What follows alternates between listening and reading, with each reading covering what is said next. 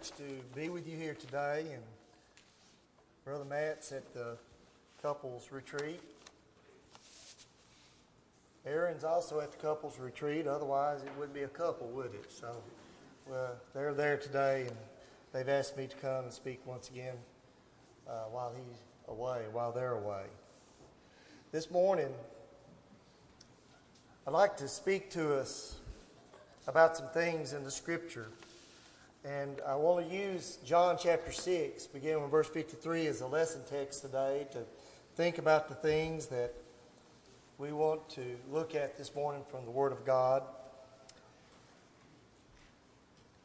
Verse 53 says, Jesus said to them, "Most assuredly I say to you, unless you eat the flesh of the Son of Man and drink his blood, you have no life in you. Whoever eats my flesh and drinks my blood has eternal life, and I will raise him up at the last day. For my flesh is food indeed, my blood is drink indeed. He who eats my flesh and drinks my blood abides in me, and I in him. As the living Father sent me, and I live because of the Father, so he who feeds on me will live because of me. This is the bread which came down from heaven, not as your father ate the manna and are dead. He who eats this bread will live forever." And these things he said in the synagogues he taught in Capernaum. And therefore many of his disciples, when they heard this, said, "This is a hard saying. Who can understand it?" When Jesus knew in himself that the disciples complained about this, he said to them, "Does this offend you? And what then if you should see the Son of Man ascend where he was before? It is the Spirit who gives life, the flesh profits nothing. The words that I speak to you are spirit, and they are life. But there are some of you who do not believe." For Jesus knew from the beginning who they were who did not believe, and who would betray him. And he said, "Therefore I have said to you that no one can come to me unless it has been granted to him by the Father." From that time, many of his disciples went back and walked with him no more. They said to Jesus, "This is a hard saying. Who can understand it?" Jesus is speaking about being the bread of life. And we saw back in verse 53 that he said, "Unless you eat the flesh of the Son of Man and drink his blood, you have no life in him."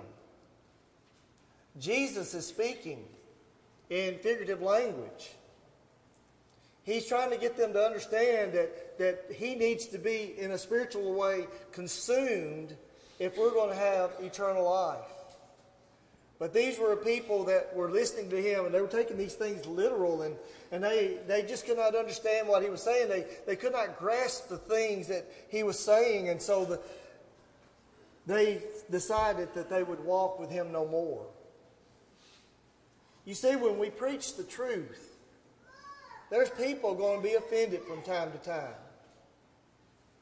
When I'm preaching from this pulpit, when Matt is preaching from this pulpit and others that are up here, we preach. Our purpose is not to offend people, but when we preach and we preach the truth from time to time, we're going to offend people. People's feelings are going to get hurt. They're not ready to accept the Word of God. You know, a couple of years ago, we had Brother Jeff Archie preaching for us in our gospel meeting. And I remember a time he came over to New Deal when I was preaching there. He preached in the gospel meeting. One night he was preaching some very tough things. There's some people got up and left. And it wasn't his purpose for them to get up and to leave, but it was his purpose to preach the truth that evening. And so that's what we do, and that's what Jesus was doing on that very day. He was preaching the truth.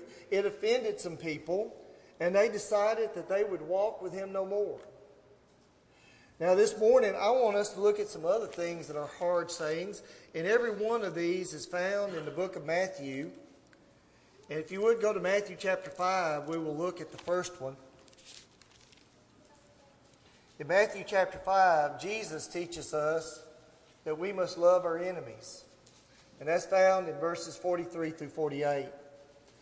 Jesus says that you have heard that it was said, "You shall love your neighbor and hate your enemy." But I say to you, love your enemies, because bless those who curse you, do good to those who hate you, and pray for those who spitefully use you and persecute you. that you may be sons of your fathers in heaven. For he makes his sun rise on the evil and on the good, and he sends rain on the just and on the unjust. For if you love those who love you, what reward have you? Do not even the tax collectors do the same? And if you greet your brethren only, what do you more than others? Do not even the tax collectors do so? Therefore you shall not be perfect, just as your Father in heaven is perfect. And so we see this scripture here where Jesus tells us to love our enemies. You know, I've taught this lesson many times in the Bible class, and it just seems like every time this lesson is taught, there'll be someone that's a brother or sister in Christ that they served in the armed services. They fought in a war. And they say, well, Brother Doug, you don't understand. You didn't have to look those Germans in the face. You didn't have to look at those Japanese as they were coming there and they hated us and they wanted to take our lives. They were the enemies. You haven't been over there in the Middle East where these people have no care and concern for us at all as Christians. And no, I haven't. I haven't done that. And I think, though, we need to look at this a little closer here as we think about this matter of loving our enemies. For one thing, I believe that Jesus is talking about this situation, but it's more than that, in that we have enemies right here around us. We have people that just can't get along with others, and maybe they don't get along with you, and they want to mistreat you, and they don't have anything good to say about you, and it may not have anything to do with what you have done.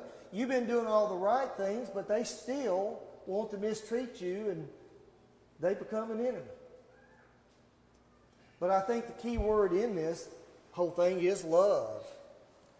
And we must remember once again that when we look at the word love, we mean many different things when we talk about love. But you go back into biblical days and you find that when the Bible was written, that there were Greek words. The original language had words that was more specific. This is what we mean when we say love someone. When Jesus tells us in this passage to love our enemy, he didn't tell us to storge our enemy. Well, what's storge? Well, that's one of those Greek words that's translated love today. That's the kind of love that we have for our family.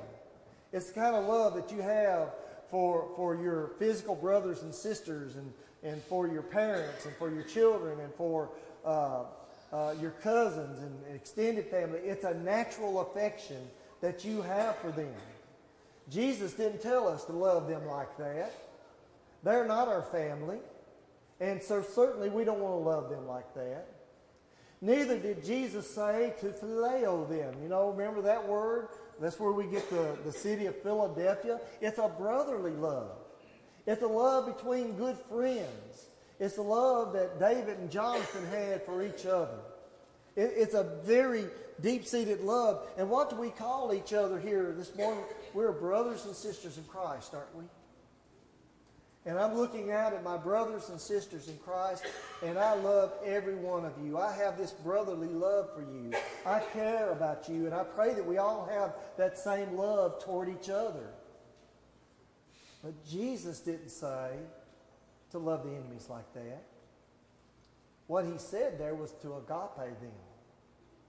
You see, a storge love, a phileo love, kind of comes into our emotions.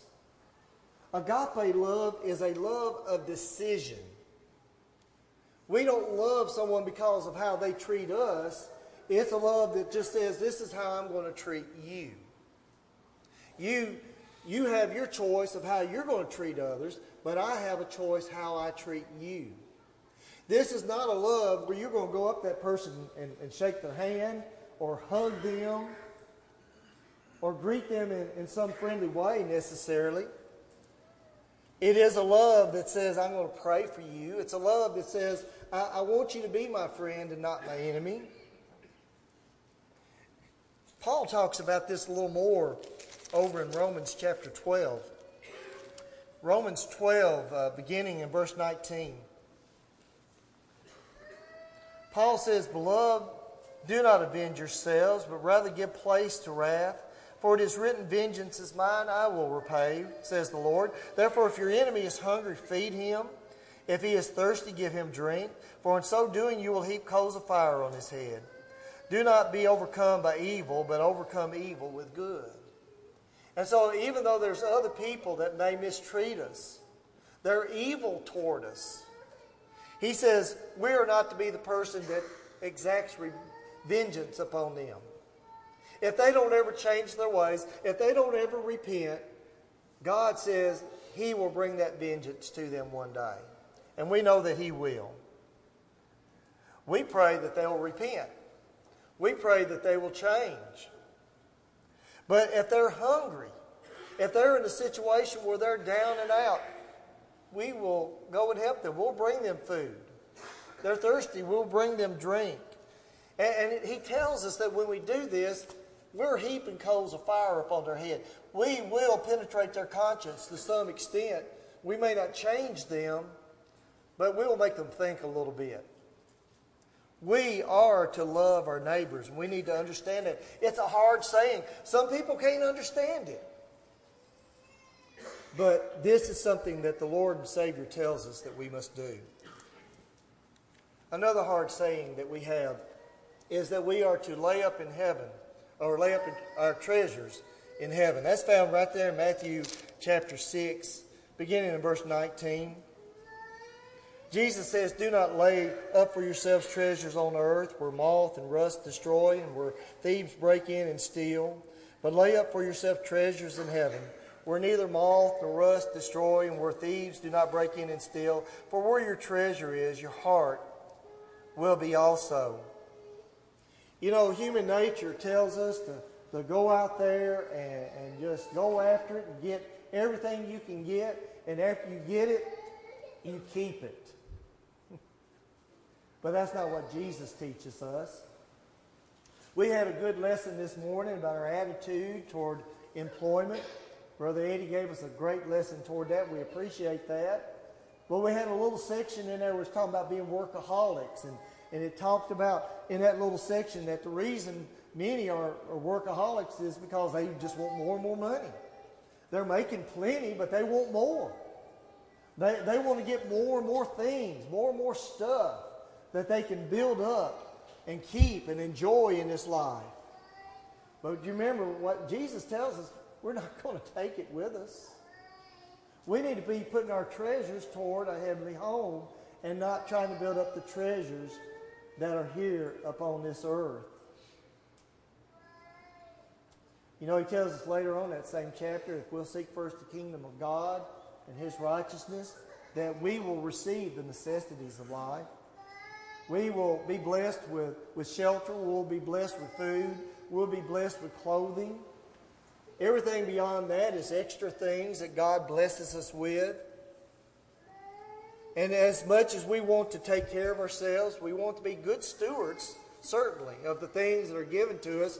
But beyond that, we need to understand that it's more important to prepare for the heavenly treasures that are there for us if we live for the Lord.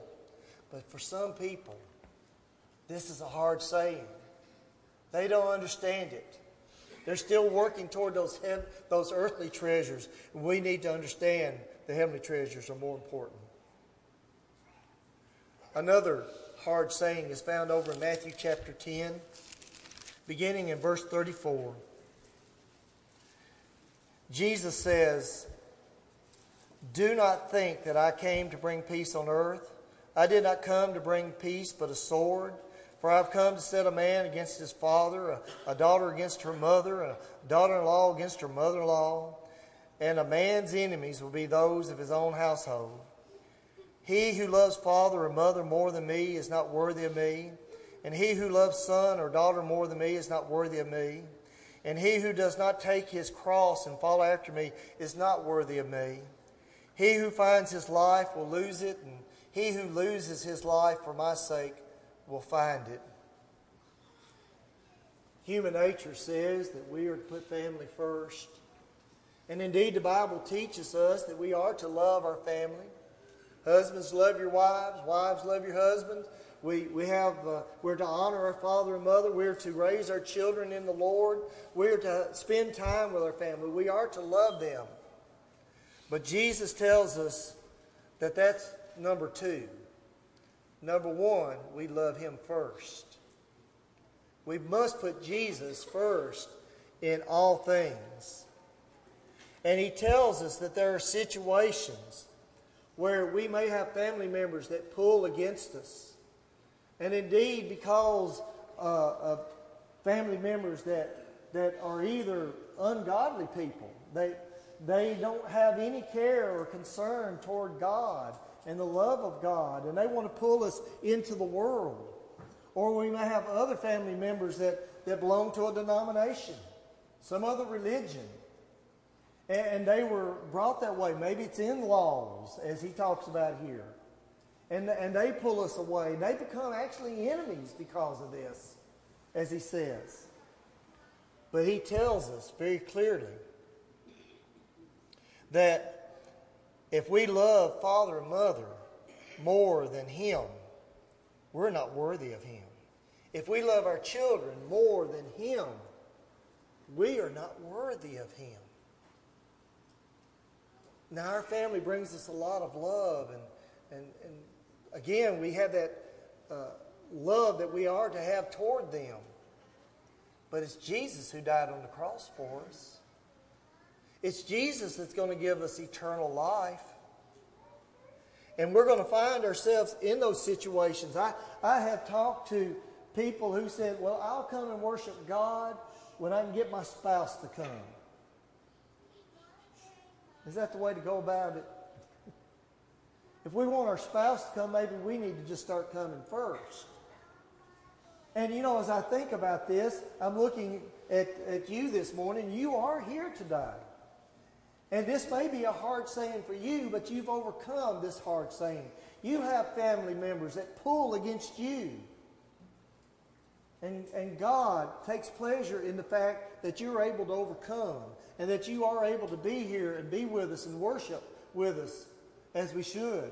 God is pleased with us when we're able to go out and do His bidding during the week, even though we may have pressure from family that tells us not to do that. And we must understand that many times that enemy's right there in our own household, right there in our own house, that is pulling and trying to pull us away from the things that we ought to do. It's a hard saying. Who can understand it? We also see that we are to forgive others over and over and over again. We go over to Matthew chapter 18. Verse 21, Peter came to him and said, Lord, how often shall my brother sin against me and I forgive him? Up to 7 times? And Jesus said to him, I do not say to you up to 7 times, but up to 70 times 7. You know, human nature tells us that if someone does something against us, you hold a grudge. That's not what Jesus teaches us. It's hard to forgive. And some people say, well, okay, if someone does something against me, I can forgive them. What if they do 2 things? I can get over 2. You know, the Jewish tradition was, maybe 3 strikes, you're out. Peter was ready to go 7. Jesus said, no, 70 times 7. I have to admit to you, it's a hard saying. If someone's going to continually come back every so often and they sin against you, it's hard, isn't it? It's hard to forgive. But Jesus said we must do that. You know, we see the word long-suffering often in the Scriptures. I think that's what long-suffering is. Long-suffering is just dealing with people and overcoming different personalities and all. I tell you, I am a person, I know a lot of people. I have a lot of friends. You know, I grew up in Gallatin. I live here now in Portland. I teach over in White House. I've been involved in church work. I'm a teacher. I've been involved in other things. And so I come in contact with a lot of people from a lot of different walks of life. And if you're like me, there is that friend out there. You love them to death, but they're irritating. They drive you crazy. But you're long-suffering with them. And you just understand that the personality is just different. And so we get along. We find ways. And when they get up under our skin, we just forgive them over and over and over again. That's what Jesus tells us to do. Be forgiving. Love each other with that kind of love. Then in Matthew chapter 19, another hard saying is Jesus tells us not to divorce. Matthew 19, verse 8 and 9. Jesus said, Moses, because of the hardness of your hearts, permitted you to divorce your wives, but from the beginning it was not so. And I say to you, whoever divorces his wife, except for sexual immorality, and marries another, commits adultery. And whoever marries her who is divorced commits adultery. Oh, there's so many teachings about that today when Jesus gives us the answer right there. And you know, in that day and time, some of the scholars that look back at other manuscripts and all, they say that those that were teachers of the law, they were divided about it back then. There were some that taught the truth. There were some that say, you know, the only way you can divorce your spouse is if they have committed that adultery. Other than that, you stay with them. And yet you go over to some other synagogue and there's a teacher there that says, if the wife burns your bread, you can divorce them. That's all it takes. If you can't get along, y'all need to just split up and go. And isn't that what we find in our world today? I can tell you, when I was working with Gallatin Utilities, we'd come in the morning, you know, we'd chat a little bit before we actually started our work day. And every once in a while, there'd be someone come in, they're all just angry and mad. You wouldn't believe what the wife did last night. And the language really wasn't that nice either. And they'd just go on. This is what the wife did. And then there'd be always one or two run up and say, well, you just need to leave her. That's what you do. Get her out of your life. That's what I did. That's not what Jesus said to do. We need to be a people that goes beyond what human nature says and understand that Jesus tells us that the only reason is when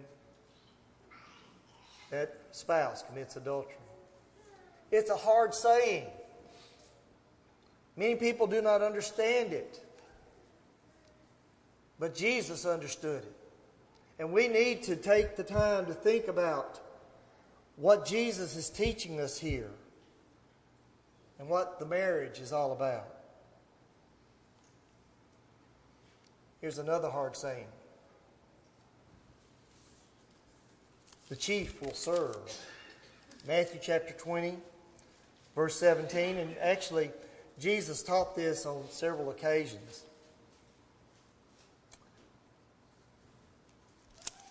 I actually put the wrong scripture here. Let's see if I can find where I really meant to go. But he tells us, verse 16, I believe is what I'm really looking at. He says that, so the last will be first, and the first last. For many are called, but few chosen. The last will be first. Again, we're living in a society that tells us that you got to climb up that corporate ladder. You got to get that top job, and the only way you can do that is you got to push people aside, and you work hard and you get up there, and when you get there, you can finally get to a point that you just tell everybody else what to do. You don't have to do anything. You just call the shots. But Jesus says in the kingdom of God, Those that do His will are the ones that go out and do the work. They're not the leaders of the church, but it's all that do the work. The leaders, our elders, they're not to be men that stand and say, everyone else go do this. They are supposed to be leading in that way. They're doing that work. They're setting the example. The deacons are setting the example. And all of us work together in doing this. Jesus said, many are called, but few are chosen. It's the ones that get out and actually do the work that will be chosen. These are ones that Jesus will look at and say, they are chief among us. Let us be people that are always out working for the Lord. And then I want to leave us with one last thought this morning. I want to go back to Matthew chapter 7, verse 21. Jesus tells us that not everyone who says to me, Lord, Lord, shall enter the kingdom of heaven, but he who does the will of my Father in heaven. To me, this is another scripture that's a hard saying. Not everyone who says, Lord, Lord, is going to go to heaven. We have a lot of people saying, Lord, Lord today, don't we? You go and if you were to ask 100 people if they're religious, or find 100 people that says they are religious, then you ask them, well, so then if you were to die right now, would you go to heaven? Oh, yes. I believe I'm going to go there. I'm religious. I go to this church or I go to that church. I have a belief, and I'm going to go to heaven one day. They say, Lord, Lord. They believe that Jesus is the Christ, the Son of God. But the question is, are they doing the will of the Father? Oh, yes, I'm doing the will of the Father. They kind of sound like Saul in the Old Testament days. You know, when Samuel was asking him about wiping out the Amalekites. You know, he didn't do it. He didn't do what he was supposed to do, but he kept saying he did. And there's people today who says, yes, I'm doing the will of the Father. I believe that Jesus is God's Son. Well, what else have you done? Well, I believe that Jesus is God's Son. Are we doing the will of the Father?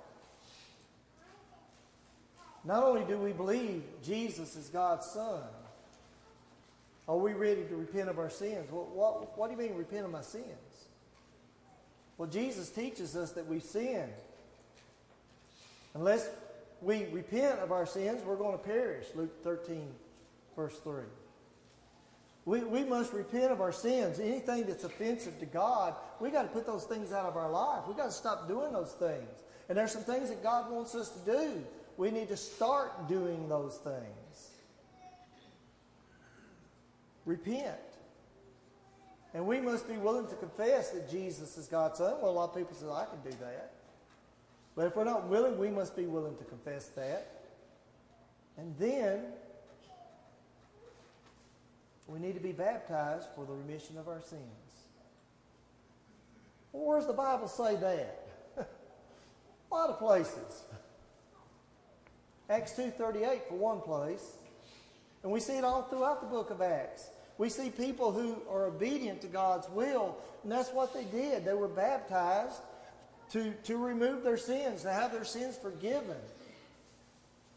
Romans chapter 6 verse 4 says that when we do that, we live in newness of life. We start our life over again. And so we must understand that this is a hard saying for some people. A lot of people want us to feel and think that we can do anything that as far as our path to God, and He'll be pleased with that. He has given us a path. He has given us a plan to follow if we want to be His one day in heaven. Question is this morning, have you done those things? If you haven't, then you need to do so before it's everlastingly too late. Please come as we stand and sing.